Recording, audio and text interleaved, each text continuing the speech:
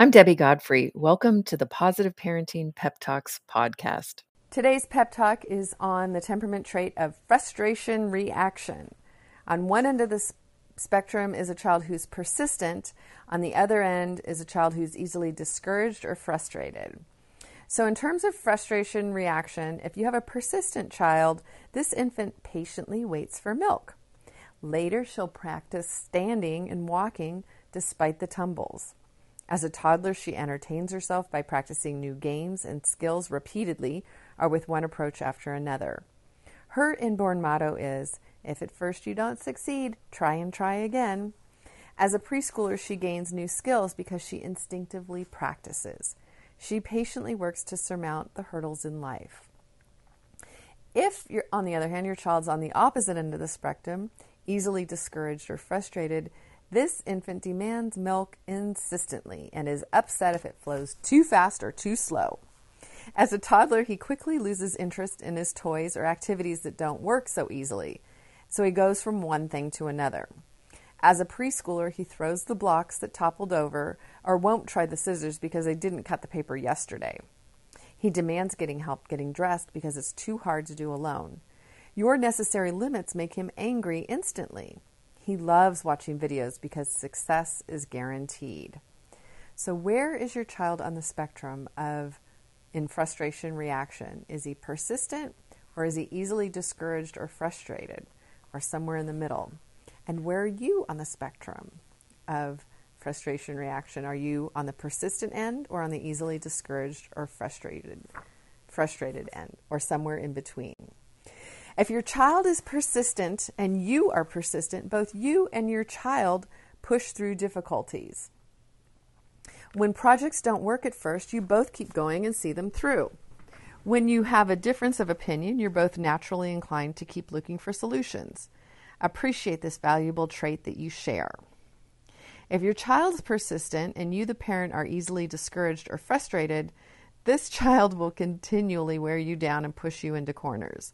It's harder for you than for the other parents to enforce necessary rules calmly and repeatedly because you do not like frustration. Pick only one or two rules to teach at a time. Make sure that they're important. That way you'll see results and become less discouraged. Put a check on the calendar each time you enforce a limit.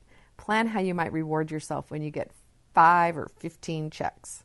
Remind yourself that the harder you work in the beginning to enforce this rule every time, the faster your child will learn.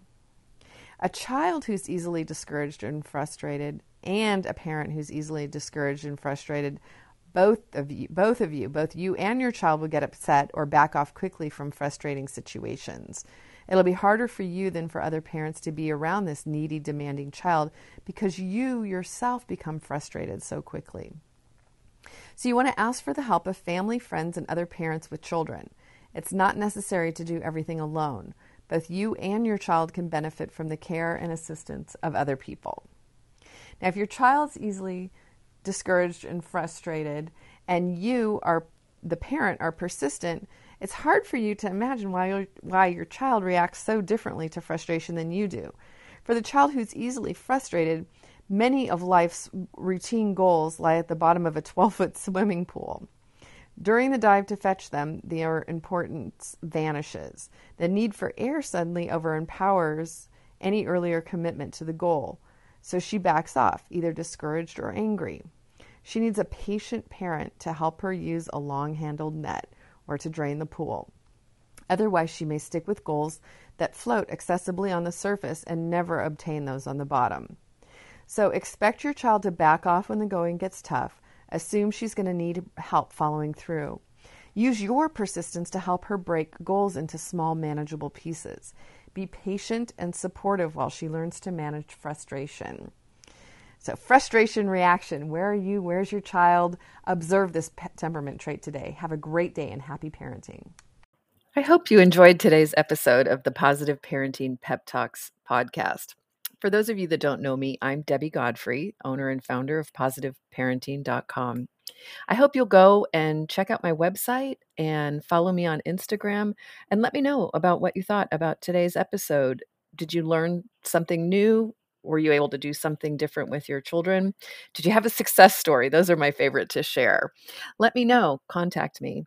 I'd love to hear from you. And also, what future topics would you be interested in hearing about on the Positive Parenting Pep Talks podcast? Thank you so much for being here and for all of your support. Take care and happy parenting.